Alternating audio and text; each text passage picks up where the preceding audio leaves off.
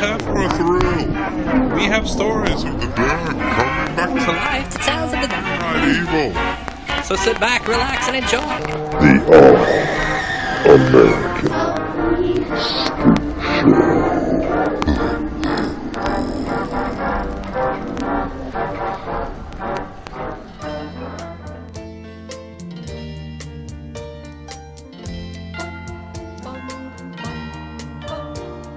Cherish is a word I use to describe all the feeling that I have hiding here for you inside. You don't know how many times I've wished that I had told you. You don't know how many times I've wished that I could hold you. You don't know how many times I've wished that I could mold you into someone who could cherish me as much as I cherish you. Hello and welcome to another edition of the All-American Spook Show podcast. As always, I'm Josh and I'm joined with my friend Will. I am Will. And the Professor Smoot. What's up, everybody? And today, this is episode 12. Yeah, 12. Start losing count. There's so many in the vast, deep library that we've done that I lose count. This is episode 12, and today we're going to be talking about the 2014 horror movie Annabelle. We figured it was a good time to get back around to it since Annabelle. What's the new one called? Annabelle Comes Home, right? It's coming out soon. Mm-hmm. I guess within the next week or so here at the end of June. Yeah. Do they do like a cool Paul Walker video? So I'm coming home with her. With Annabelle with a doll? Yeah. No, I think they're gonna wait for you to edit that, put it up on YouTube. I'm coming home. I'm coming. Annabelle is coming home. Welcome to hell, I'm coming home. Will, what you been up to lately? What you been watching? You go see anything in the movie theater? Anything good on TV lately? Anything? Me and my wife went and watched a new MIB movie. Well, how was that? It was an MIB movie. I mean, you pretty much know what you're getting out of it. So is it? It's close. I would assume it's probably closer to MIB 3 than it is, say, like the first one or two. Yeah. I mean, it's slightly different, but I mean, it's kind of hard to get away from the whole premise of that franchise. Well, at least they're trying to branch out, from the Will Smith run, trying to shake it up, I guess. It's Chris Hemsworth's in it. The other chick, I'm blanking on her name. Yeah, I can't remember. Both of them were in Thor Ragnarok, weren't they? Mm-hmm. Yeah, I actually saw Men in Black movie as well. But yeah, I can't remember her name either right now. But yeah, they were together in Thor. Did you like it? Yeah, I enjoyed it. Okay. Yeah, for Men in Black movie. You did too, Will, right? Yeah, I thought it was okay. I mean, it's not groundbreaking cinema. No. So it sounds like you're both on the same page. Sounds like you're both on the same page. Movie. It's a weekend out. Oh yeah. Yeah. Something that me and my wife could watch. If it would have been like just me weekend of going to the movies, I'd have probably made it a double feature. Went and saw X-Men just because I've seen all of them so far. Mm-hmm. And then follow that up with oh god, I'm blanking on the name of it. The Bill Murray movie that's out right now. Oh yeah, the Dead Don't Die. Dead Don't Die. Yeah. Yeah, that looks awesome. Yeah. Yeah, I want to see that too. Yeah. I was actually looking at Times the other day to see if it was playing around here, and it is. You never know with those kind of movies. Sometimes they might be a movie that barely plays or doesn't play at all in your area. I didn't know how live a release it was. Yeah. I watched Bad Times at the El Royale last night. I had that one on my DVR, and then somehow it got deleted, and I never got to watch it. Yeah. Was it good? It's solid. Hate to be just kind of throwaway on all of these, but it's just it's okay. Everything. That was one I wanted to see in the theater. When I saw the trailer, it looked really good, and I wanted to see it in the theater, but never got around to it. Yeah, it's pretty slow. Is it?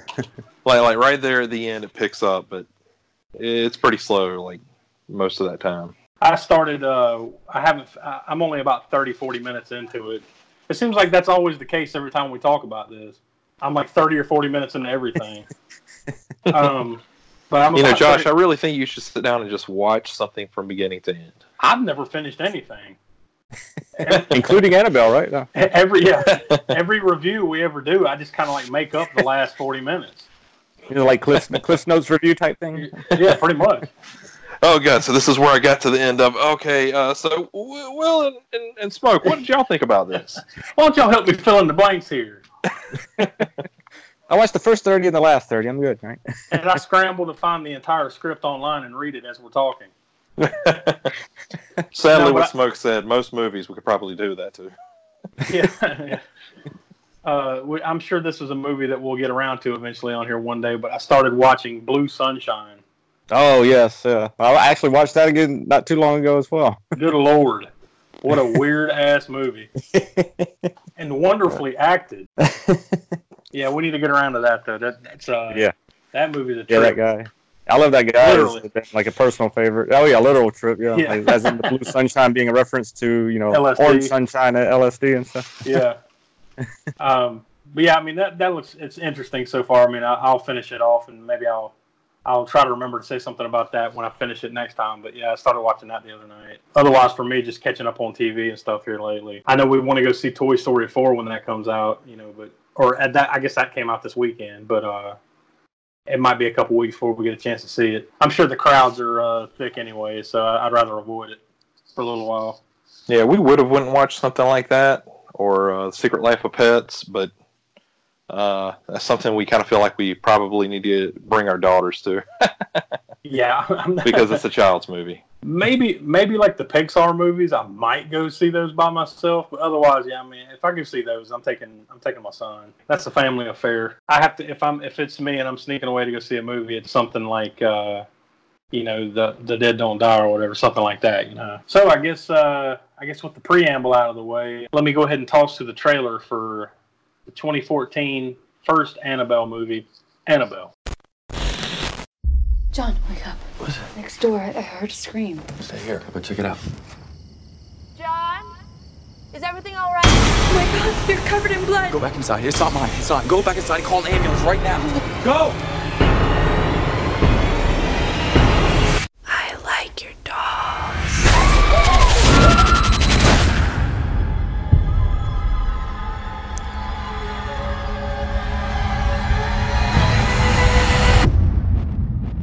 You survived. You don't come out the other side of something like this weaker. What is there left to be scared of? This is the last of them. How did that get in there? I swear I threw it out. Things must have got mixed up. There, she fits right in. Come to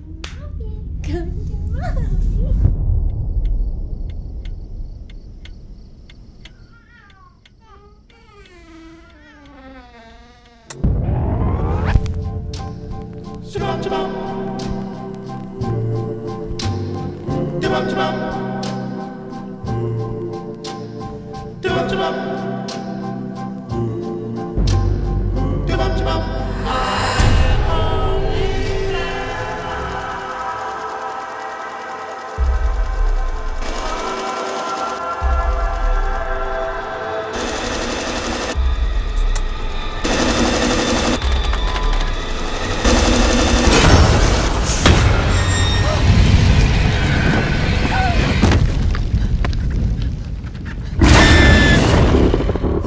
Happening that I can't explain. We should talk to someone. I don't think what you're experiencing is a ghost.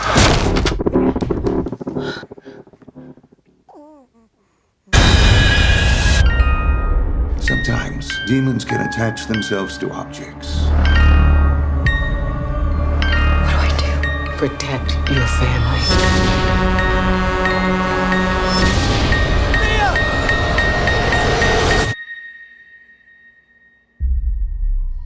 Who are you?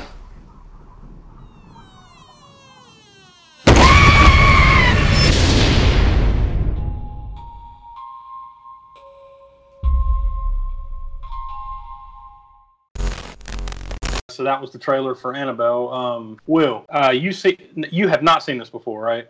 No. All right, so just your initial thoughts upon watching it? What'd you think? I'd say for most of it, I thought it was pretty good. It was kind of weird right towards the end. I don't know why I say this. I can't put like a particular like look on it, but it very much felt like the last like 15 minutes of it was from like a 90s movie though. Like I don't know, maybe it was just like the color palette there at the end just reminded me of something from like a 90s movie, but it felt like it just changed right there at the end. Mm-hmm. But overall, I thought it was pretty good. And now you haven't seen any of these Conjuring universe movies. No. So I mean, we basically kind of summed up the Conjuring enough for you to get what was going on, right? No. No, I mean like you understood enough. Well, I mean, I just mean that like you understood enough to understand what was going on as far as like while I was watching the movie. Yeah, like that it's a haunted item and that it lives in this room and all that. You get that, right? No. I think it's perfectly fine as a standalone movie. Smoke, what'd you think? Obviously, I know you saw this in the theaters, so what were your initial reactions when you saw it the first time around and then this time around? And this probably is it might only be the second time I've seen it when we watched it for this. The first time being in the theater, in 2014. And I'd seen The Conjuring. This is actually only the second, I guess, Conjuring universe movie. So coming out of, and I love The Conjuring. Mm-hmm. Coming out of that, then when I saw Annabelle, I was kind of excited for Annabelle to come along. And then when it dropped and I saw it in the theater, I guess initially it wasn't, to me, it didn't live up at all to the original Conjuring movie as far as storyline and everything that you maybe would expect from it. So I guess initially it was coming from The Conjuring, seeing it, was a little bit of disappointment there with that. But I think it's well crafted for what it is. Yeah. Mm-hmm. And one thing too, it doesn't. For some reason, it doesn't. I don't know, and it's probably the only one I can think of that's like that. Even though it's set in the setting that it is, which is 1969, around in there, right? I think it's 67. 67. Yeah. If I've got my timeline right. It didn't always, even though they played, there would be a song from that era here or there, and they tried to get the dress and the look right. It still didn't necessarily always feel like I'm watching a movie set in the 60s, like The Conjuring was set in the 70s, and Conjuring 2 even, and all the other ones, and The Nun set in the 50s. For some reason, it's like they didn't quite get the feel right. I don't know if it's cinematography or what, but I always take myself out. I always don't necessarily think that I'm watching a movie set in the 60s. It's like to be set in the 80s or 90s or whatever. Yeah, I don't know what that is. It kind of goes in and out. I definitely see what you're saying there, like as far as the timeline feel. Yeah. I don't really necessarily feel like I'm watching something that's supposed to be set in the 60s until like a song comes on from that era or something in the movie. That was another thing too, not to get too deep into it. Well, before I say that, first off, if you haven't listened to this podcast before, we always have to say this is a spoiler-filled podcast. So pretty much from this point forward, if you haven't watched this, you should probably hit pause to go watch it and then come back because we're going to spoil things. But not to get too far ahead of ourselves here, the part where on the TV where they're talking about the Manson family murders, right? Mm-hmm. Are they talking? They were talking specifically about like when they killed Sharon Tate and all that, right? Yeah. Because that happened in like 1969. Yeah, that's right. That's why I was thinking sure it was this is supposed to. Yeah, but I'm pretty sure, like timeline-wise, like compared to the first Conjuring to this, it's supposed to be 67 or 68. Okay. So I don't know. It's a blurred timeline there, but yeah. Then that's probably also one of the reasons. Man, it was 2014. It was a wild time. Yeah, they didn't have Wikipedia back then, or the internet. Yeah, it was a dark time back in 2014. Yeah, you remember those days? Early when we didn't have iPhone 10s, we had like iPhone 6s or 7s. It was crazy. Yeah. When we had, yeah. But anyways, yeah. So yeah. There are some weird timeline things there in this one. Myself, this is at least. I'm almost positive this is probably about the third time I've watched this. I enjoy it for what it is. The Conjuring is definitely a better movie. And I think that'll be interesting for Will. I think when you do go back to see The Conjuring, you're gonna. You're gonna. I think you're gonna have far more enjoyment out of The Conjuring, the first one. Okay, I mean there was a lot of things I liked about this one though. Yeah, and so if that's the case, then yeah, you're gonna love The Conjuring. Yeah. Yeah. Well, I would say, like, you know, obviously this doesn't give anything away, but like there were so many like things where it was like practical, you know, as far as effects wise in this movie, and I love that. You know, like they had plenty of times where they could have like completely animated the doll and made it completely silly. But well, these movies I think are all about the low budget. Yeah, I mean, stepping ahead a little bit here. The budget for this movie is $6.5 million. Yeah, I think it absolutely pays off. Yeah, I think that's one of the little things about the Conjuring universe of movies is that, you know, they're fairly low budget movies, and let's be honest, most horror movies are, unless it's a big budget one like It or, you know, something where, you know, they're really pumping some cash into it. I'm sure there are better examples, but you get what I'm saying, you know. Yeah. Most horror movies are fairly low budget, but, you know, I think that's what they thrive on in these particular movies is that they are practical and low budget, so you're going to see a lot of that. But yeah, I mean, I enjoy this one. I really dig all these the Conjuring universe of, you know, movies. Myself, I still haven't seen The Nun yet, believe it or not. I've even got it on Blu-ray and just haven't sat down and watched it yet. Just haven't watched it. Yeah, that was another one where I love the setting of it, and you know, it's kind of different than the other ones in that it's set in the 50s first of all, and it's at that convent, you know, very gothic feel to it and everything. Storyline that could have maybe, you know, as it is sometimes with a lot of the Conjuring movies, it's little things you could think of that could have been, well, that could have been better if they did this or they did that, but I mean overall I kind of enjoyed that one. How about La Llorona? Did you see that one? No, still haven't seen it yet. That one, I think we talked about that maybe when I'd seen that in the theater on one of the previous podcasts about the very loosely ties into the Conjuring universe. I think, in fact, the priest, Father Perez, that's in this movie, in Annabelle, is about the only linking factor with the Conjuring universe. Well, at least, you know, I guess it's kind of a cheap way to make it connect. Yeah, true. But yeah, so as far as in the pecking order of things, the first movie was The Conjuring, which came out in 2013. And then it's this movie, Annabelle, which came out on October 3rd of 2014. Then I believe it was, The Conjuring 2 came out in 2016. Then Annabelle Creation came out in 2017. Then The Nun came out in 2018 last year. And then you said, like you said, loosely connected, The Curse of La Llorona. My Sharona? Yes. My Sharona? The Curse of Bannack. Curse of Bannack. Came out earlier this year, April of 2019. And then Annabelle Comes Home comes out June 26th, which is right around the time that this podcast will hit. You know, it'll be coming out in a couple days.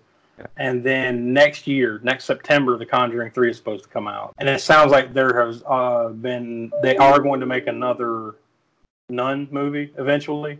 I guess they've kind of said it's in development, but they haven't put a date on it.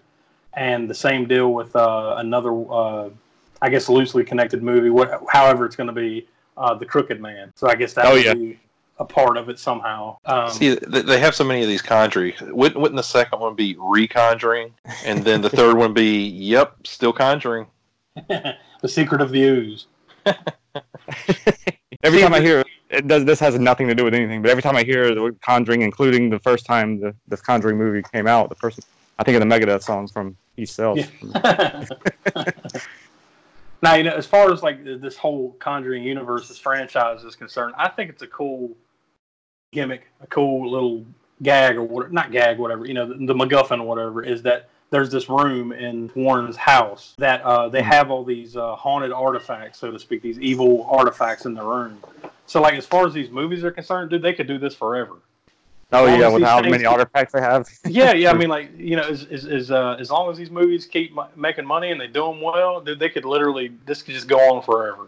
They could just take one item out of that room and do a movie out of it, you know. Yeah, and you know what it kind of reminds me of is sort of a bigger budget movie versions of. You remember the Friday the 13th series? Mm-hmm. I guess what was it, 90s, right? Or the actual TV show. Yeah, the TV show, because they had the curio shop where all these items. It's like a supernatural curio shop. Mm-hmm. So I guess with that, we'll go into the details of this one. This movie was released, like I said, October 3rd, 2014 by New Line Cinema. Rat Pack Dune Entertainment, Atomic Monster Productions, which is producer James Wan's like production company, and the Saffron Company, and it was distributed by Warner Brothers Pictures. And like we said, this is a spinoff of the first spinoff of The Conjuring, which came out a year before in 2013. And I actually went back and watched The Conjuring because it had been a while since I sat down and watched it. Like, I watched it earlier this week before I watched Annabelle. The very opening scene of The Conjuring is the same opening scene from Annabelle. You know, where it's like a close-up of the doll's face, and then it's those two lady nurses and the guy sitting on the couch talking to the Warrens. Mm. It's pretty much the exact same scene from the very beginning of The Conjuring. So I guess, you know, that's where they kind of like, they drop you off there and then go from there, you know, kind of where the doll comes from, right? So that's the major connection, is that literally Annabelle is the first thing you see in the Conjuring universe, even in the first Conjuring. The total runtime of this movie is 1 hour, 39 minutes. It was rated R, of course. It is listed as a horror / mystery / thriller. But the budget, like I mentioned earlier, was $6.5 million.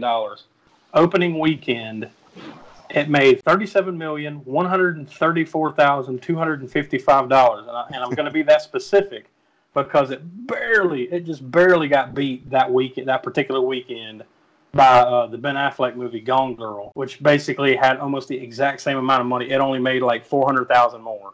Maybe not even that. Probably cost quite a bit more to make, though. I'm sure, yeah. That was just Ben Affleck's, you know. Yeah, I'm sure Ben Affleck's salary was more than the entire budget for Annabelle. So yeah, it made $37.1 million that opening weekend, and it ended up grossing in the U.S. $84.2 million, and worldwide, this movie made $256.8 million. So it was a huge hit. Even though definitely made the producers happy, I'm sure. Yeah, I mean the budget's $6.5 million, and it grossed 256.8. You might as well say 257 worldwide. Yeah, that's a success. Significant, yeah. That particular weekend, it came out. Like I said, it barely came in second to Gone Girl. The top 10 that weekend: Gone Girl 1, Annabelle 2, number 3, The Equalizer, 4, The Box Trolls, 5, The Maze Runner. I guess that's the first one of those movies. Yeah. Number 6, Left Behind. 7, This Is Where I Leave You. Number 8, Dolphin Tale 2, which I'm sure we'll get around to at some point in this podcast. Because we have to, you know. Yeah. Number 9, Guardians of the Galaxy, which was I think was probably about to end its run. And number 10 was No Good Deed, the 2014 version. And just in case you were wondering, Affleck made $10 million for Gone Girl. Boom! There you go. He made $3.5 million more than the entire budget of Annabelle. So, as I did last show, and I think this is like a little thing that I'm going to start doing each time if I get a chance to do it. I go back and I'm looking at that particular year, and I'll compare it to like the other horror movies that came out that year. You know, or however you want to phrase it, you know, the ones that I feel like fall into the same category, right? Number 13 that year was Godzilla, the 2014 Godzilla. It made 200. This is the United States gross, not the worldwide gross. The United States gross. Godzilla made $200.6 million that year. Came in number 13 in the box office. So number 41 was Annabelle, and it made $84.2 million. Number 47, The Purge: Anarchy, made $71.9 million. Number 57, Dracula Untold, made $56.2 million. Number 63, Ouija, made $50.8 million. Number 88, Paranormal Activity: The Marked Ones, made $32.4 million.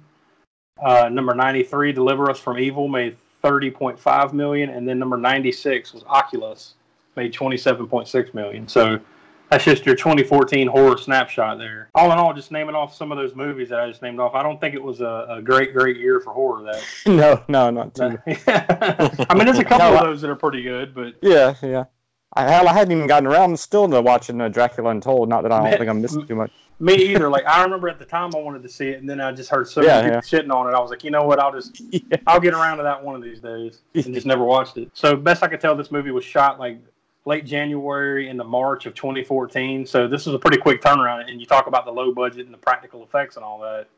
Obviously, not a lot of post production since it came out in October of the same year. It stars Annabelle Wallis, which I thought was ironic, as Mia, the mom, the mostly haunted chick during the whole movie.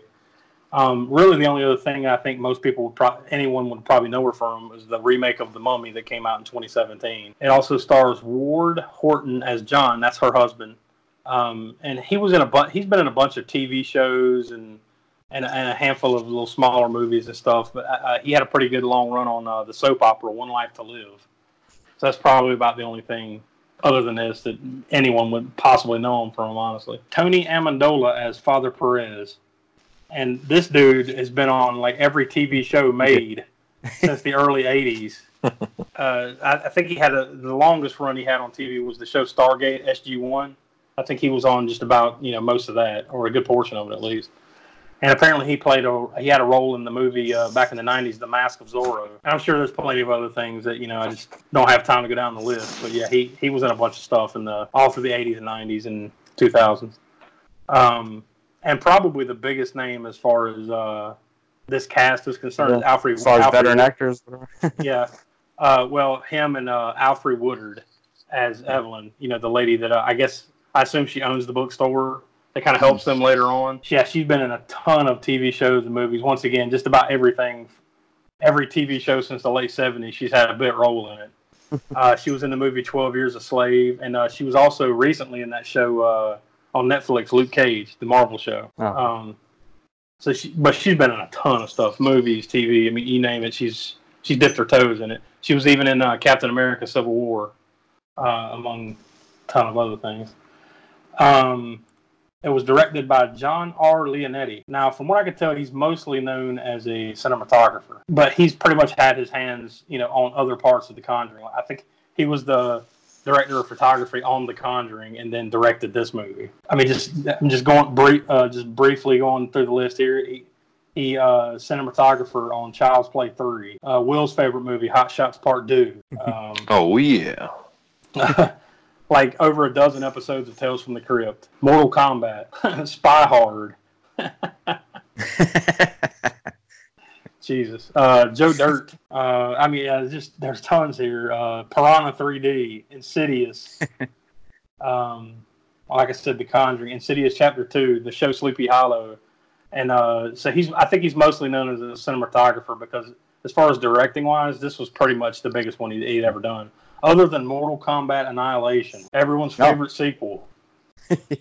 It was written by Gary Dauberman, who has wrote all three Annabelle movies: Annabelle Creation, and the new one about to come out, Annabelle Comes Home. He is also one of the writers, or the screenplay or whatever, of both It movies. The new ones, not the old Tim Curry one, but the new one. The chapter 1, I guess they'll go back and call it, and chapter 2 coming out later this year, 2019. He also wrote The Nun, so I mean he's all about the Conjuring universe and a handful of other things. It was produced by Peter Safran, who is one of the producers of the Conjuring universe, and he also produced Aquaman. Came out late 2018, and of course James Wan, who's he's kind of like almost like the godfather of the Conjuring universe because he directed the first Conjuring movie, and he's been a producer on all the rest. And same deal, and he also did Saw like that too, and Insidious. I think he's kind of like the godfather of all those franchises. Yeah. Like he kind of starts them, and then someone takes off from there. Yeah, but he actually did direct one scene, I think, in The Conjuring. I was reading about was the elevator scene.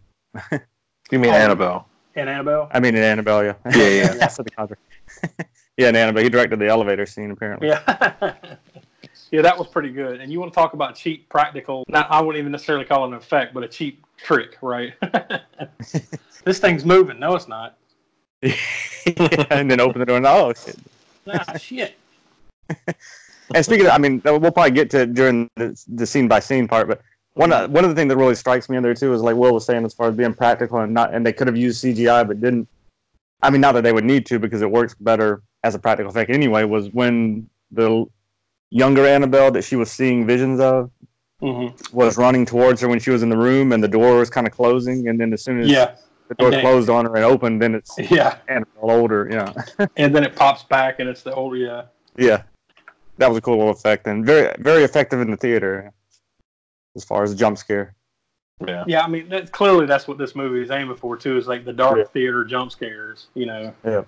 Now the only thing that was missing in this one was the cat. Yeah. Jumping out somehow. Yeah, that was it. Out of a closet or cat. Yeah. Other than that, they pretty much nailed the usual bits. On IMDb, it got 5.4 out of 10 stars, so that's not great. It's a little over 50%, but that's not great. On Rotten Tomatoes, even worse. The tomato meter, it only got 29%, and that's out of 129 reviews. And the audience score is not much better at 36%. So, even though it made a ton of dough, I critically, I don't think it was necessarily well received. So the IMDb synopsis is: a couple begins to experience terrifying supernatural occurrences involving a vintage doll shortly after their home is invaded by satanic cultists. Anything you guys want to add before we dive in? Well, for me, that I don't know if y'all heard about the Warrens or anything before seeing. Well, before seeing Annabelle, or for you before seeing The Conjuring, but I remember back in I guess it was late '80s, early '90s. I tried to dig this book name up on like Amazon or Google because I can't remember the title of it, but I had this paperback, and it was a collection of, I guess, occult related supernatural events and things like that. And it wasn't all about the Warrens, but there was a story in there about the true events of Annabelle. But somehow it had kind of like gone to the back of my mind, I guess, after reading it back then. Until I saw The Conjuring, and then I didn't really read that much about The Conjuring before I saw it. So I didn't read the background on it or anything. But it started connecting dots, and I'm like, oh, okay. So then I went back. Still can't find the name of that book. Wish I could, but I actually have read since The Conjuring, in the last couple of years. So I actually did read one of their books that they came out with. The Warrens came out with, called it Ghost Hunters. Oh, okay. Where they basically kind of give their little case file accounts of some of these things that they've done over the years, like an encounter with Bigfoot and some other things that that they claim. Oh, I mean they're across the board, man. I mean, like I think that's going to be the all done Conjuring universe movies, Bigfoot. Yeah. Bigfoot, Annabelle. Why not? Turns out the animated movie Littlefoot or Little Feet is actually part of the Conjuring universe. Small, you don't know it, but Father Perez was in one scene of that movie. Yeah. That would be awesome if he's the tie that binds everything. Yeah. Like you make a comedy movie that has nothing to do with anything supernatural, and he's just standing in the background, so now it's part of the Conjuring universe. I know these people I could get you in contact with. Yeah. May God have mercy on your souls. All right, so also too, before we go into it, wasn't the original Annabelle like a Raggedy Ann doll? Yes, yeah, that's what I read. Yeah. Like it's not like this creepy, nasty looking porcelain wooden doll, whatever the hell she is. And then I know people were saying that too in the beginning, whenever the movies were coming out. Why hasn't he? I mean, you can't do a movie with the Raggedy Ann doll as Annabelle. First of all, it wouldn't scare a lot of people. I mean, it could be scary, Not I guess, scary. in the context of what the real one would be. Maybe if you are that person. Yeah. But in a movie, and then I think of course, the people that make the Raggedy Ann, I don't know what the company. There you go. It's not going to be too good of a commercial for their product, That's the more important point right there. Is that they're not going to allow the Raggedy Ann doll to be literally the conduit for a demon. Yeah. So I'm sure they don't want that information out there. I don't know. I mean, is sales for Raggedy Ann that high right now? Yeah. Well, I mean, I'm sure they've blown their wad on the peak sales of Raggedy Ann and Raggedy Andy dolls, but I mean, this might be a comeback. Yeah, I guess. I'll tell you what, we found one at the thrift store and just had to buy it simply because of the Conjuring connection alone, like a giant Raggedy Ann doll. So know what? I don't. You're more brave than I am, sir. I don't know if I'd tempt fate, brother. I'm not going to buy a Raggedy Ann doll for those purposes, and I'm not going to play with a Ouija board. Like I'm going to hedge my bets. Well, what we did was put the Raggedy Ann doll in the room, and then we got a Ouija board. Got some candy. Yeah, why not? Then we got some ashes, put them in a circle, made a star. It was all crazy. It was a crazy night. I called that a Friday night. I don't know if we'll be doing this podcast anymore. Smoke might be burning in hell soon from playing around. So you never know, especially from a Goodwill. I mean, who knows what this thing's haunting me. I'm just going to drop it off at Goodwill. Well, I hear you, but you could also go to a store. I mean, look at Chucky if you're going to start believing all of this. Yeah. Speaking of, which just came out too, I think I didn't mention that, and I didn't see it yet, but I didn't mention that in the movies too that we had seen. But that's one I want to get to as well, regardless of what it being a remake and everything. But the only thing that I've thought this whole time, like leading up to the new Child's Play coming out, that was clever was that they had like a little poster campaign where they had different the Toy Story reference. Chucky like massacring the Toy Story characters. That was pretty cool. Apparently Disney came with some kind of comeback too. And I'm sure. Yeah. Well, actually, I'm not sure if Disney did that or like just some fan did that. Oh, okay. Yeah, where it was like all the Toy Story toys, like kicking the shit out of Chucky.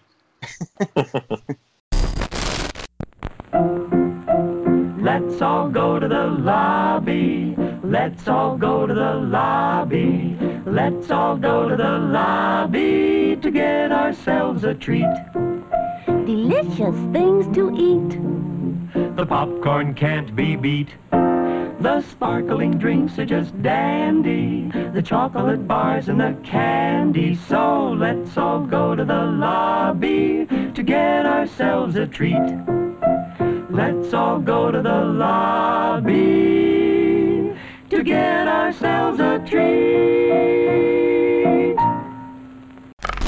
So, all right, with all that, let's go into the blow by blow. So the movie starts, the Warner Brother logo and all that, New Line Cinema and all that, and then the black screen with the words come up. The screen reads, "Since the beginning of civilization, dolls have been beloved by children, cherished by collectors, and used in religious rites as conduits for good and evil." And then, like I mentioned a little while ago, it's got pretty much the same exact opening scene from The Conjuring, where the two nurses and a guy are sitting on the couch talking to the Warrens about Annabelle, about how they've been freaked out by it or whatever. So they're dropping it off with them. And then you see the opening title screen of Annabelle. And then at the bottom of the screen or in the middle of the screen, whatever, it says Santa Monica, California, 1 year earlier. Now, where I get that year thing from was in The Conjuring. If I'm not mistaken, The Conjuring was supposed to be in 1968 when they would have dropped the doll off.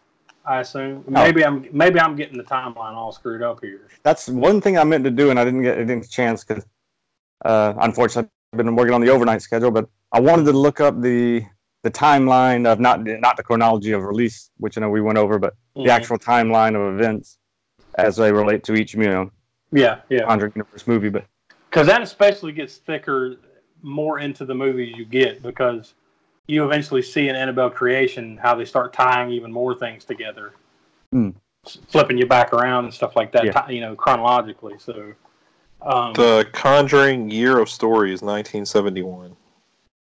Yeah, but I believe it's 1969 when the nurses that one scene where the nurses are giving the Warrens that doll. Because in The Conjuring, it says, you see that scene, then it says 2 years later. Yeah. So, after the beginning scene.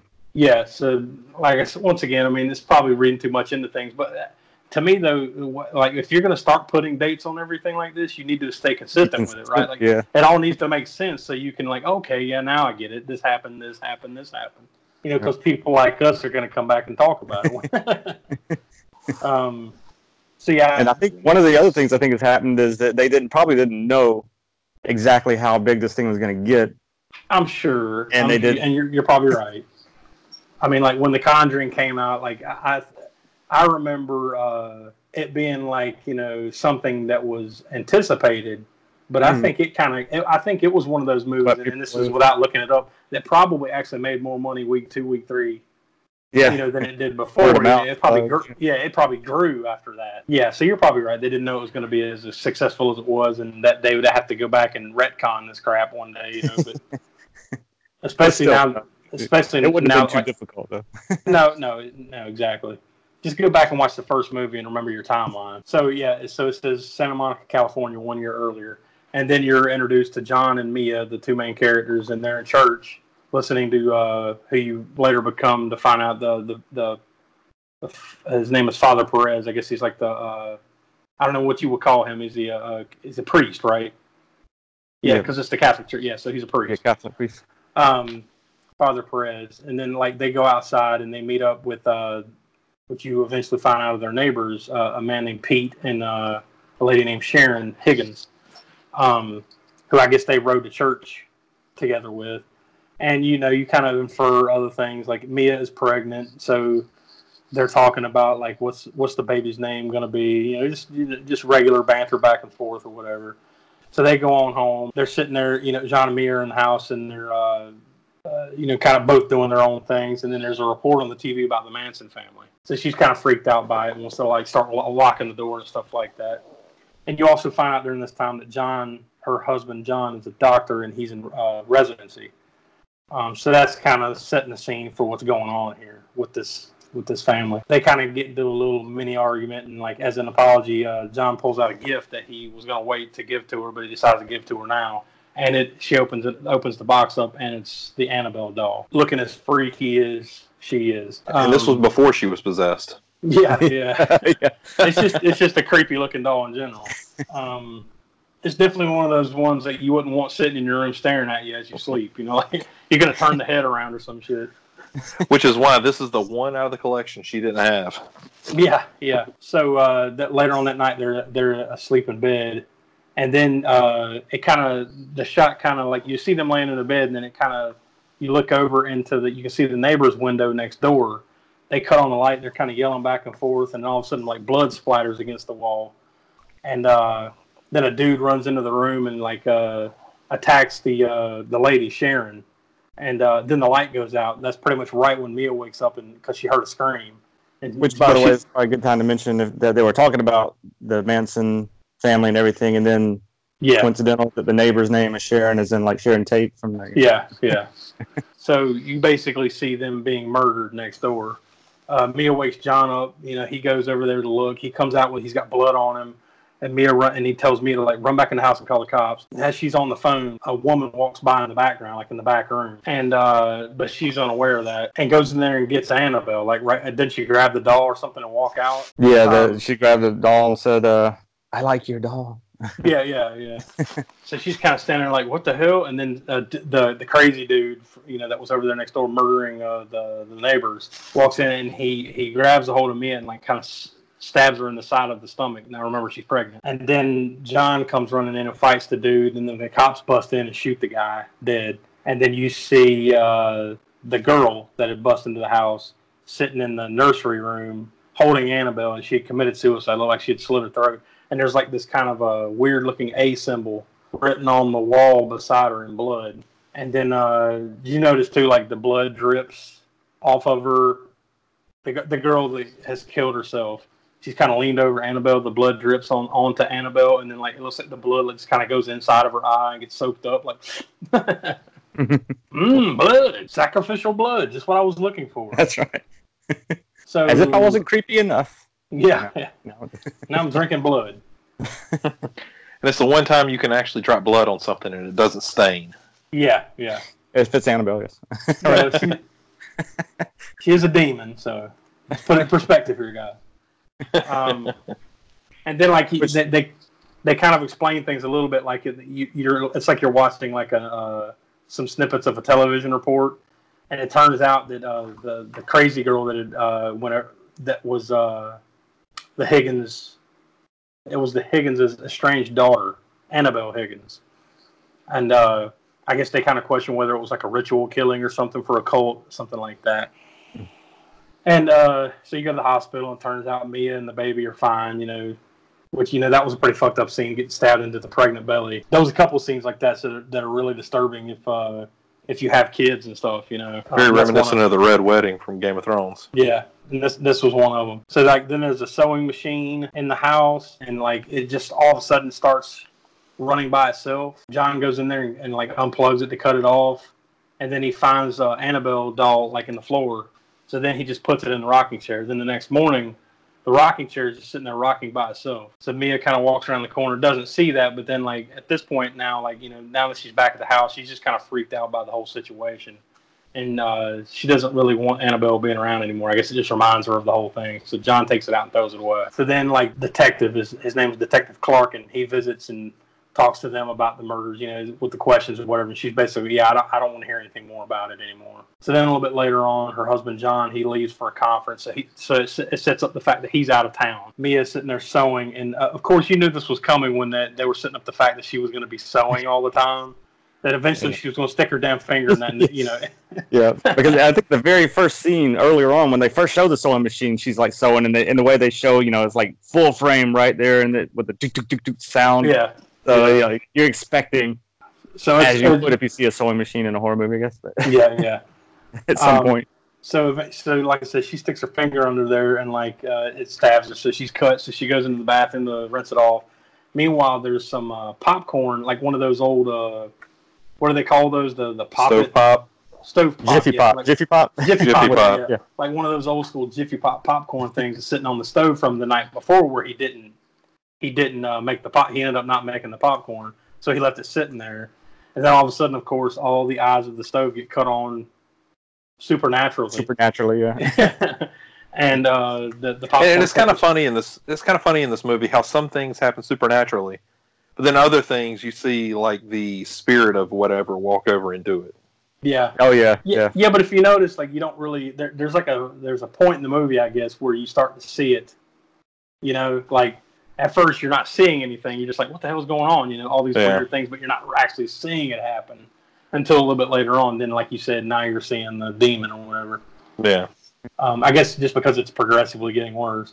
But yeah, this popcorn is there. All the eyes cut on, and it catches fire.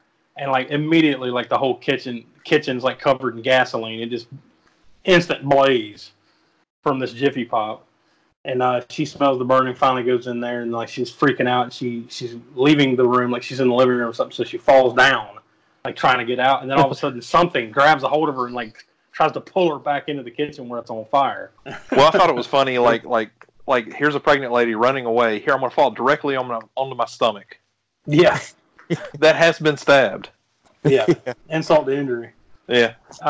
Then all of a sudden, just some random people, like you don't really see them. It's kind of the fuzzy haze thing, blur.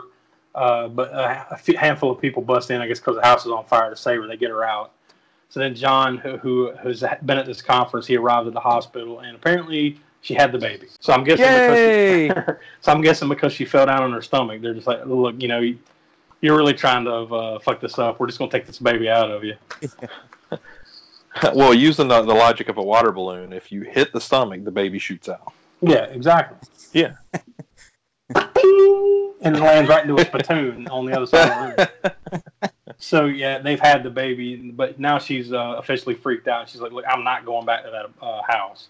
So, all right, you don't have to. We're, assuming you're going to get a new place. So now a little bit of time has passed, and now they got an apartment, and it said Pasadena. So now they've moved from Santa Monica to Pasadena, California. Which I'm assuming those two cities are fairly close to each other. I don't know. Are they? Yeah, I'm not sure either. I don't know. I don't know the geography of California all too well, but I'm assuming that they're fairly close to each other. The reason I say that is because now they're at the same church with Father Perez. So I'm going to assume that they didn't go too far. Yeah, Santa Monica and Pasadena must be fairly close to one another. So yeah, they're at church with Father, listening to Father Perez, and then she's sitting outside with the baby, and then Father Perez comes out and wants to take a picture of her holding the baby. Just more introducing that relationship between them. So by the way, it's 41 minutes away. Oh, okay. Pasadena and Santa Monica. Oh, so I guess that's doable if like you assume that this church is somewhere in between, right? So it'd only be like a 20 or 30 minute ride either way. I don't know. Once again, overthinking it. So now they're back at the apartment, and and they're unpacking the boxes and stuff. And Mia opens up one of the boxes, and Annabelle's in there. But she decides to like keep her, even though John's like, "Hey, I threw it away. You want me to go toss it?" No, it's fine. We'll keep her. Now I'm gonna look past something clearly spooky. Yeah, and it's now dirtier than it was before. So clearly, this thing drug itself out of the trash can and found its way into your shit back to Pasadena. I'm getting rid of And it. you don't seem too overly concerned about that, really. No. But You just set it back in the room. And she's just like, no, it doesn't bother me anymore. We can keep it. This is when it should bother you, lady. No, we clearly just heard a sermon about we need to face our fears. Yeah. That's right. Mia's taking a nap a little bit later on. And then you see a girl walk by in the back room. And then all of a sudden it cuts back to, all of a sudden this lady is standing over the baby in the living room. Now, Mia's asleep during this, but the baby kind of cries out. She wakes her up. But obviously this ghost or whatever the hell it is gone. She's going out, I guess, to get some groceries or something. Whatever, she's going out to run some errands. And there's these kids and the like on the stairwell, and I call them the stranger danger kids because basically like the one brother won't let his sister talk to her because she's a stranger or whatever, which I guess was only to set up what happens when she comes back, because you never see anything more about these kids ever again, do you? No, that was it. It was basically just to set up what happens when she comes back. So while she's out, she goes to this bookstore and she meets the lady that I guess owns the place. Her name's Evelyn. They introduce each other, and all right, now she's into the story. She comes home, like I said, to find one of these stranger danger kids' drawings laying on the steps, and it's of Mia pushing the baby carriage. So, oh, that's nice. Look what they left. They drew a little picture of us. And then she walks up the steps a little bit. Now there's another picture, and you can see a truck coming down the road, getting a little closer. She picks up like 2 or 3 more of these pictures, and then eventually it's the truck running over the baby carriage and her standing there screaming because the baby's dead. So it's pretty fucked up. Yeah. So she addresses this with her husband, and he's like, look, if we want to go talk to him, let's just leave it be. It's just kids being weird, whatever. So tomorrow night we'll have a dinner, just me and you, an adult time. So then it goes to, of course, the next night he's not there. I guess he has to work late, so she's just sitting there eating dinner alone. And she's got a record playing. That song, Cherish. Yeah, The Association, I think. Yeah, The Association. Yeah. That's a deep pull, my friend. So that's playing. So she's like, all right, well, he's not coming home, so I'm shutting it down. So she goes over and stops the record, and she's like putting the dishes away. And all of a sudden, the record player, the arm moves and starts playing the song again really loud. And she's like, what the hell? And then I guess she goes over there to stop it. She looks out the window, and then something like knocks her down. Like, I guess like a rush of wind, like, bowls her over. She falls down.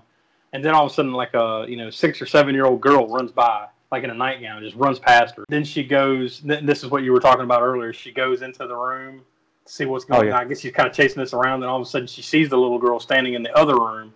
Then the girl starts running toward her. The door kind of shuts a little bit and it opens back up. And then she's a full grown adult running at her, screaming. And then she just disappears. So this is when they decide to go to Father Perez and talk to him about this, for counsel, and tell him like there's some weird shit going down. Which I find odd that they use that term to a preacher. Yeah. Look, Father, there's some weird shit's going down. Do tell. Yeah. Well, Satan. That's all I said. All right, then. Well, I'll call the Vatican. Were they Catholic? Don't worry about it. I'm not getting that. I'm just going to assume. I don't know if they actually ever said that. I'm just going to assume. Especially after watching the first Conjuring movie, where this is a situation, and like they actually have to get in touch with the Vatican for something. So. Oh yeah, that's right. Well, I'm not up to date on my religious artifacts, but he did have a rosary bead in his car. So. Oh yeah. Okay. I'm just gonna take a leap forward and say they were Catholics. Okay. Well, if you jump to La Llorona, where Father Perez, of course, was in it, then it was Catholic. Yeah. And nuns are usually Catholic, right? That's true. I guess so. Yeah. Anyways, once again, like they're coming out of the church after they've met with Father Perez, and there's Evelyn. She's, I guess she's going in. So they talk to her briefly. Mia introduces her to John, whatever. So once again, she's part of the group here. Then, cut to, I guess, later on or next day, Mia is, she goes down to the storage unit floor of the apartment building where, like, I guess each apartment has its own little storage cubicle. I guess is what it is. That's actually not. When I was living in Charlotte, the last apartment complex I was living in, we actually had ones. And now it didn't look as ornate because this building wasn't built back in whatever, because this movie takes place in 1960 something. The building's obviously from the 40s or 50s maybe. But it didn't look that cool, but it did have that though. We actually had basement level storage units that we can And maybe that's something common in like an apartment building like that. I've just never lived in like a a multi-story apartment building like that. Yeah, I never did either before that. So yeah, there's like a storage floor or whatever where these little storage units are in, and she's down there messing around with something, and then off, probably 100 foot away or so down the hallway, a baby carriage rolls out by itself, and then she starts hearing a baby screaming and crying. So she goes back, she kind of slowly walks over there with the flashlight to look. She gets over to it, and then there's like a bloody sheet in there, and she goes to like pull the sheet back, and all of a sudden a black hand, like a ghoul hand, grabs her arm. So obviously she's screaming and freaking out. And she runs back to the elevator and closes the door. And there's like that A symbol, that same A symbol that was written on the wall when that girl committed suicide toward the beginning of the movie is like cut into her arm. She's in the elevator, the door's closed. When she realizes the door's open and she's still on the same floor. She's like, what the hell? She hits the button, door's closed. She's kind of panting and standing there. The door's open. She's still on the same floor. So she's like, what the shit? Now she's really freaking out. So she closes the door again, opens. She's still on the same floor. And this is where I just mentally check out and just die. Yeah. Like, I clearly feel the elevator moving, I assume. And then when I open the door, I'm still on the same floor. Yeah, I'm probably... it's not going to be me running around. It's probably just going to be me standing there in a pile of my own shit. Pissed. So at this point, like, all right, clearly this elevator isn't going to take me upstairs. So she sees the exit sign, makes a run for it, runs up the steps, and then she sees like this demon black ghoul chasing after her going up the steps. But she makes it back to the house. Then she's kind of sitting there dazed, and she looks down. She's got a bandage on her arm. She takes the bandage off, and that A symbol that was cut into her arm is completely gone, like nothing ever happened. That's when I assume she calls Detective Clarkin over to the house just to ask him about the Higgins case, even though she said she didn't want to hear any more about it. Now, obviously, this weird shit's been going on. She wants to hear more about it. So he tells her a little bit more about it, shows her some pictures and stuff, and they said it was a cult, and they called themselves the Disciples of the Ram. So then she decides to go to the bookstore, I guess, to look up some more information on this and figure out what the hell's going on. And then Evelyn says, all right, I'll help you. And she kind of explains the situation and helps her find some books and stuff like that. And they talk about demons and all this. She's going back to the apartment, wherever, and she has the stroller with the baby and everything. And she's getting her stuff together, getting her keys, whatever she's doing. She's messing around with something. And the way they shot this, it looks like the stroller just kind of slowly rolls backwards by itself and rolls into traffic, and then just gets smashed by a truck. So you're like, oh my God, the baby just got nailed by a truck. Jesus Christ. And then it cuts back, and she's holding the baby. Can you imagine the dump truck drivers, what's going through his head? Oh, gee. Oh, my God. Thank God. Oh, my God. Could you imagine? No. That baby was made out of books. I've never seen this. I killed a book, baby. It was probably the only one. So rare. I'm sure it was unique. Rare books. And it's filled with satanic worship books. I'm fucked now. To kind of step away from that for a second. All right, so the truck driver, I'm sure, after this gets out and is like, oh my god, I'm gonna start picking up these books. Satan worship. Say, what the hell is this woman doing? Yeah. But obviously, you see none of the aftermath of this. It's just like that happens. She's breathing a sigh of relief, and then on to the next scene. But yeah, that's the uncut stuff they left on the editing floor version. Although we should start making a little. That baby cart is very much like the one from Rosemary's Baby, which does have to do. Yeah. I can tell you right the now, devil. This movie feels a lot like Rosemary's Baby in a lot of places. True. Yeah, the apartment building. Yeah, in a lot of places. I think, matter of fact, if I recall, the first time around I was watching this, I'm like, man, are they just straight up just going to go Rosemary's Baby in this mug, like toward the end here? Or? Hell, and her name is Mia. yeah, that's what I'm saying. Like, there's tons of. This movie definitely felt like they took the best of a lot of other horror movies and kind of put them together here. I'm sure there's a few others we could compare it to. But it definitely felt Rosemary's Baby to me. So, in the scene that we were just talking about before that, I mean, the baby carriage is obviously, what was that, tealish color or whatever. Yeah. But just the shape of it was very much like the one in Rosemary's Baby. But then when she was on the basement floor, it was black. So it was definitely Yeah. then you can't ignore That's the evil symbolism baby there. carriage. Yeah. Really, it seems like the other one would have been the evil one since it was actually rolling and trying to kill the baby. No, everybody knows two things make you evil: either the color black, Yes. or a goatee. One or the other. Oh, I'm fucking. God. Yeah. I have a That's goatee. Instant evil. I've got a goatee and wearing a black shirt. So Mia's back home and she's kind of studying the books, these Satan books that she's got, and she hears a noise and she goes into the nursery and she leaves the baby there in the living room. And once she's in the nursery, the door's shut, and then books, like the baby's sitting in front of a bookcase, and books start falling like all around the baby. So you're assuming like one of these books is going to nail the baby upside the head, or the whole shelf's going to come down and crush the baby. And the baby's looking around like, what the fuck? Every book. Yeah. What? This baby is an excellent actor. It actually reacts to books falling on the ground. And on top of this, man, this woman should not be a mother. She should not have that child. like her husband's like having to work. Yeah. She's leaving this kid alone constantly. Yeah. When she goes down to the storage unit. Exactly. Oh, the baby's asleep. I'll just lock the door. Look, man, the 60s were a different time. I get it, but man. Were they that different? I don't know if I'm leaving a newborn sitting around by itself. Now we can go back to the very beginning of the movie whenever the cult broke into the house next door, and they obviously know something's wrong, yet he runs off somewhere to see whatever's going on. She comes back in the house, leaves the door open to begin with. Yeah. After some possible murder has happened in the next door, Yeah, after her husband has run out covered in blood. Yeah. Let me just run back in the house. Don't close or lock the door or anything. Or worry about what may or may not be in here. Already, yeah. Yeah. Part of the training in the occult is the ninja arts. Yeah, but I definitely did notice the baby, like her leaving the baby everywhere. It stuck out in that storage scene, where even before anything happened. Like, so she's going all the way down this elevator into that storage room, and she's just carrying a few cardboard boxes. Like, can't you just like leave that shit by the door or throw it in a trash can until your husband comes home? No, got to go put it in the storage unit, and then I'm going to stand there and mill around in the storage unit looking for nothing.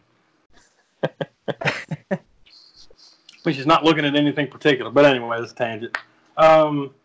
So she, the books are falling all around the baby, and she finally gets out of the room and grabs the baby, and then she looks across the room, and Annabelle sits like wasn't Annabelle in the room with her? Now all of a sudden it's sitting in the living room, I believe, and it sits up. Like itself. So she was behind the door.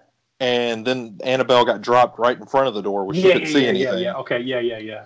Because she was down on the floor looking under the door at the books falling around her baby. So then, like, Annabelle just falls out of nowhere, like looking into the back under the door at her. She freaks out, gets out of the room, goes in there, grabs the baby, and then, like I said, she looks across, and the Annabelle doll sitting in the living room, and then it sets up like Undertaker in the WWE style, sets up, and then starts to levitate. Yeah. And then as you get closer, you see there's like a demon standing there holding it. So that's when she's like, screams, and as we all would. Yeah, well, I wouldn't scream. I'd probably just die right then. I see a real demon. And then death. Instant death. But then John arrives, so, I guess all is well. Like, he doesn't see anything, but, now everything's, this moment has passed. So then they call Father Perez, and he shows up, and then they catch him up on what's been going on. So, basically, he quickly comes to the conclusion this doll is evil, and decides to take it. I'll take it home, or I'll take it back to the church with me where it'll be safe. So he's driving down the road with Annabelle in the back seat, and you can clearly tell things are a little weird, like the radio's going out and stuff.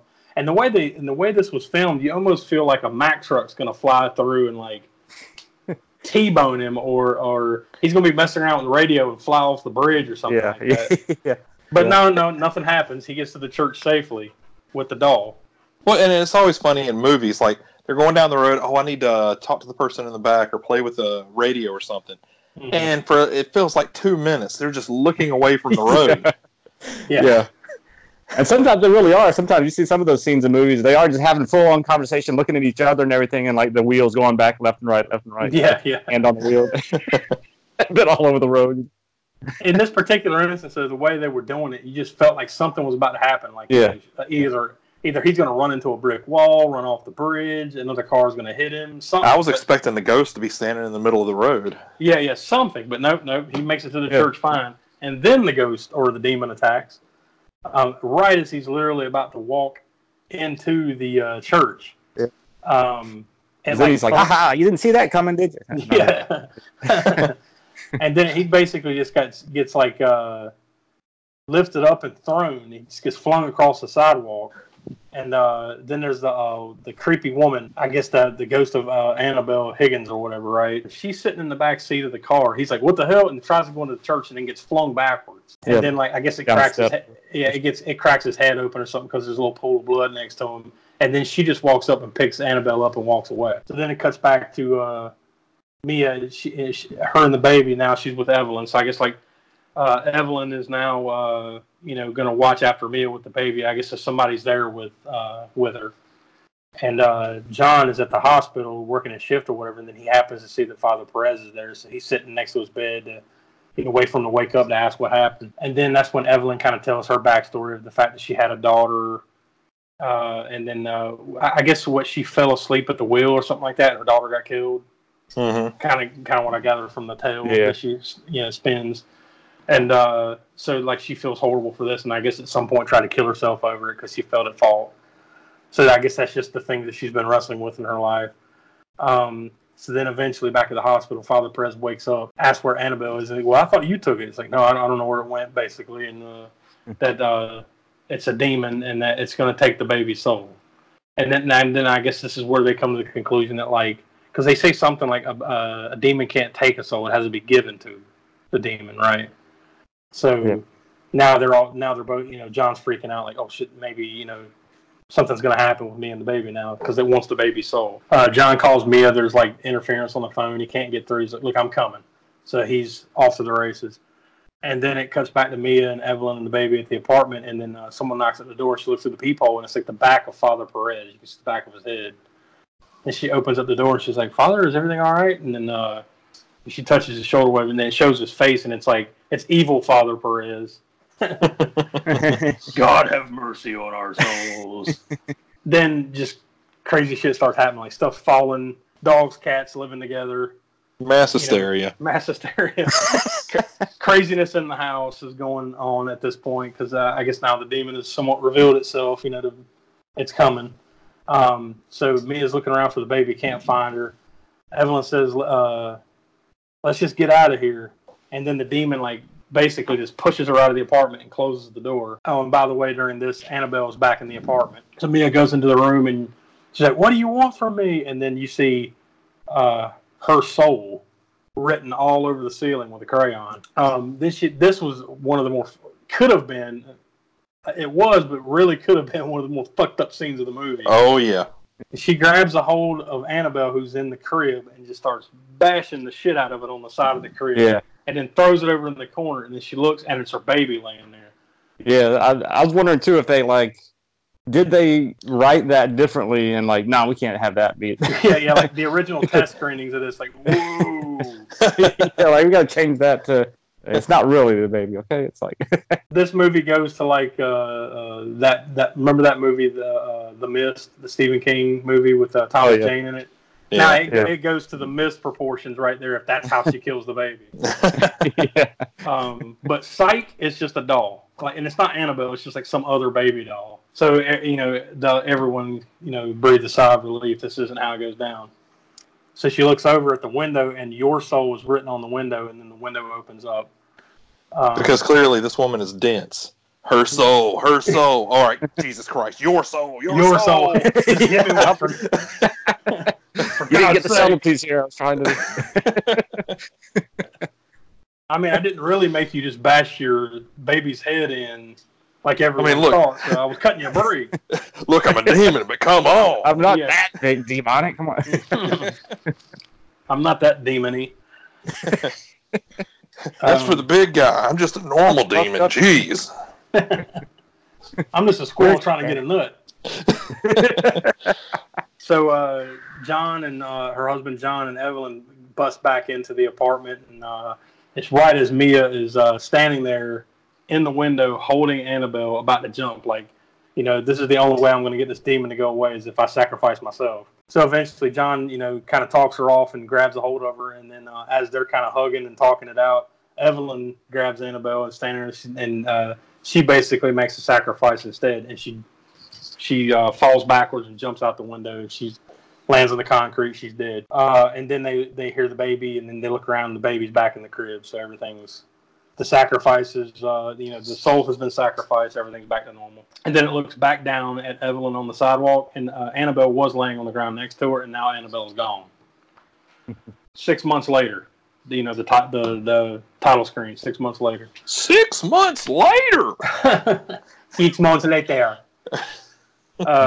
They haven't seen Annabelle since, like, they're out talking with Father Perez, and said, yeah, there's been nothing weird. Haven't seen Annabelle since this happened. And then it cuts to a older lady coming into an antique shop, and Annabelle's sitting on the shelf, and she wants to buy Annabelle for her nurse daughter. Obviously, the girl from the beginning, one of the nurses from the beginning of the movie. Then the title screen comes up. Annabelle now sits in a glass case inside the artifact room of Ed and Lorraine Warren. It is blessed by a priest twice a month. The threat of evil is ever present. We can contain it as long as we stay vigilant, but it can never truly be destroyed. Lorraine Warren.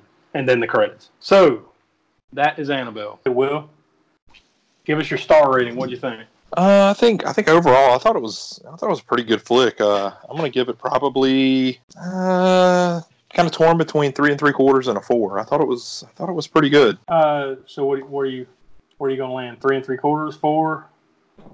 Yes. I don't know what to say. That's 3 4/5. No. Yeah. 3 5/6. It's called the new math. I'll give it 3.75. All right, Smoke. What are you thinking? I'm coming at it from, you know, like when I first saw it, seeing The Conjuring, going into Annabelle, and it was only, I think, 1 year maybe between the two. Yeah. It was. I think it was. It was a little over a year. It was a little over a year because I think Conjuring came out in July of 13, and then this came out in October 14, so it was a little over a year. So coming off of The Conjuring, I mean, I thought The Conjuring was just like fantastic, probably one of the best horror movies of that era. Kind of came out. So, in my opinion, I think it's probably one of the best of the last 10 years. I'd agree with that too. Mm-hmm. And so coming into it from that, I was disappointed with it. And so at that time, if I was rated, just given, you know, in 2014 when I saw it in the theater, out of 5, I probably would have given it like maybe 1.5 stars or something.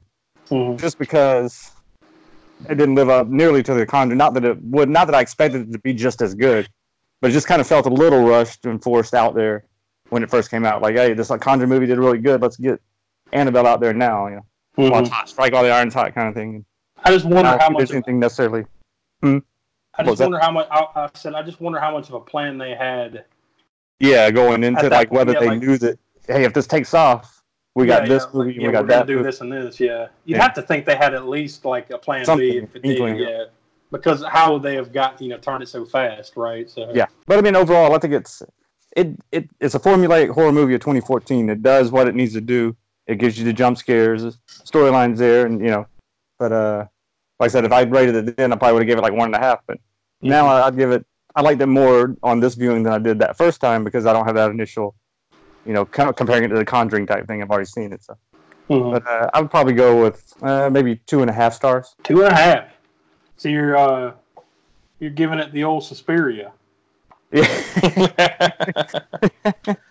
I think I liked it a little bit more than that. I think myself, I'm going to go with 3 stars, and that's mostly because I probably made a mistake in hindsight doing this. I watched The Conjuring before I watched this. So it's kind of like, you know, it's kind of a step down a little bit, you know. So if I had just watched Annabelle, because, you know, I hadn't seen either of them for a while. If I had just watched that, I might have gave it another, you know, half star or so. But when you compare the two, I'm like, man, Conjuring was so much better. But yeah, it's not that I hate this movie. I think, you know, it delivers what it wants to. I definitely enjoyed it. And I guess that kind of makes sense for my rating, considering that I've never seen The Conjuring. Yeah, you haven't seen The Conjuring yet. Yeah, and you know what? You might see it and say, "God damn, this movie sucks." No, I'm kidding. Yeah, I can say. Son of a bitch! What God, is this a continuation of Suspiria? Jesus! I was about to say, based on the whole Suspiria fiasco, you may not like it as much as we did. I don't know. Let's space this out a while. Let's wait a while before we watch The Conjuring. That way, we're not influencing your opinion. But, yeah. Because now you're gonna. Well, now it's built up in my head. Now. Yeah, exactly. I mean, this better be awesome. But yeah, I enjoy this movie. I mean, I think in some ways, not getting too far ahead of ourselves, because I'm sure we'll get around to it. I think Annabelle Creation was a little bit better than this one, in my opinion. Yeah, exactly. That's what I was thinking too when I saw that one. It was like, okay, they upped the ante a little bit there. Yeah, it just didn't seem as obviously in this movie, except for the stuff with the baby and stuff, it didn't seem like the stakes were all that incredibly high. Yeah. Even though, like we were talking about before, they did have some really cool scenes in there, like the practical effects scenes that they did have. This jump There's some cool moments. There's some cool moments, and it's definitely worth a watch every once in a while. But it's not one I'm going to seek out. Like it's not like the original Halloween or something where I could watch that anytime it's on. Oh yeah. But it's not fair. Or the to ruins. everything No, I'm kidding. Anytime Shudder has it on. Apparently, Shudder must have a stake in that movie. Just beyond the fact that they could show it, like they must have a financial stake in it. Either that, or it's one of the dozen movies they can show for free. On their Shudder TV thing. So I think overall, we all enjoyed it. Don't get my 2.5 ratings wrong. I actually did enjoy it. Even though he gave it the old Suspiria, don't let that discourage you. I don't deny that it's a good popcorn movie. And I could put that on from time to time, like you're saying. I can't watch it turn around now and watch it again. But like another year or two down the road, pull it out, watch it, or if it's on, I'll watch it. So I think it's solid. It is formulaic for the time and everything, but it's still a solid popcorn horror flick. All right. So with all that being said, next time on lucky episode 13. All American Spook Show. We're gonna, as has been our trend lately, we do a movie in the a more recent movie like in the 2020 or the 2000s or the 20-teens, and then we go back to the 80s. We're gonna do it again. We're going on Friday the 13th. Oh wait, look, we're formulaic too. What can we say? Is it weird that my TV just shut off? Oh, sorry. Yeah, probably. May God have mercy on our souls. Mr. I Raggedy sworn Ann. I put that Raggedy Ann doll in the closet. Oh, no. I'm good now. Nobody puts Raggedy Ann into the closet. Unless you want a demon. Unless it's Raggedy. Yeah, unless it's Raggedy Andy. Yeah. No, that's. Who knows what Jack and Jill do up the hill? We're going all the way back to... $1.25. No. Oh, no. Right. We're getting in the Wayback Machine, and we're going back to 1983 for Sleepaway Camp. For those of you out there that have seen this before, we are doing this just so Will has to watch it. Because Yay! I've seen it a number of times, and I'm sure Smoke has too. So we want Will to witness this, and so it should be a fun-filled episode for old lucky number 13. Rotten Tomatoes synopsis for Sleepaway Camp: when Angela and her cousin Ricky go off to the dilapidated Camp Arawak for a summer vacation, a series of murders coincidentally occurs. And then it goes into a little bit more, which I don't think we should read for fear of spoiling too soon. But so yeah, there you go. You're setting the scene. This is basically an 80s camp movie with some murderous twists. Murderous Porkies. Summertime, so yeah, perfectly fitting. Yeah, exactly. So, guys, I guess with that, unless you got anything more to add, I guess we'll call it a day. Well, I got one more thing to add. A movie I just thought of that I saw when we were talking about in the beginning of the podcast that we usually do about what we've seen recently.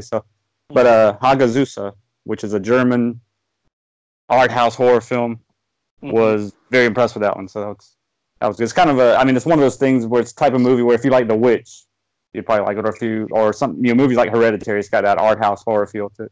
I think I'm pretty sure I failed to mention it earlier. I'll say it now. You can our information out on the socials and whatnot. You can email us at allamericanspookshow@gmail.com. You can find us on Twitter at AA Spook Show. We're also, you can search for us, the All American Spook Show, on Facebook and Instagram. And we have a TeePublic page where you can buy some T-shirts with the logo on it there. And we have a YouTube page, same deal. Just, search for All American Spook Show. You'll find us. And I try to put up the entire episodes now instead of just a teaser of the episodes. So if you can't listen to us on your normal platforms, you can find us over on YouTube. So I guess for Will and for Smoke, that is all for episode 12 of the Spook Show, and we will see you for episode 13, Sleepaway Camp, very soon. See you later, guys. Yep. Please replace the speaker on its rack when you're ready to leave. Failure to do so will damage both the speaker and your car. We'll be grateful, and so will the patrons who follow you.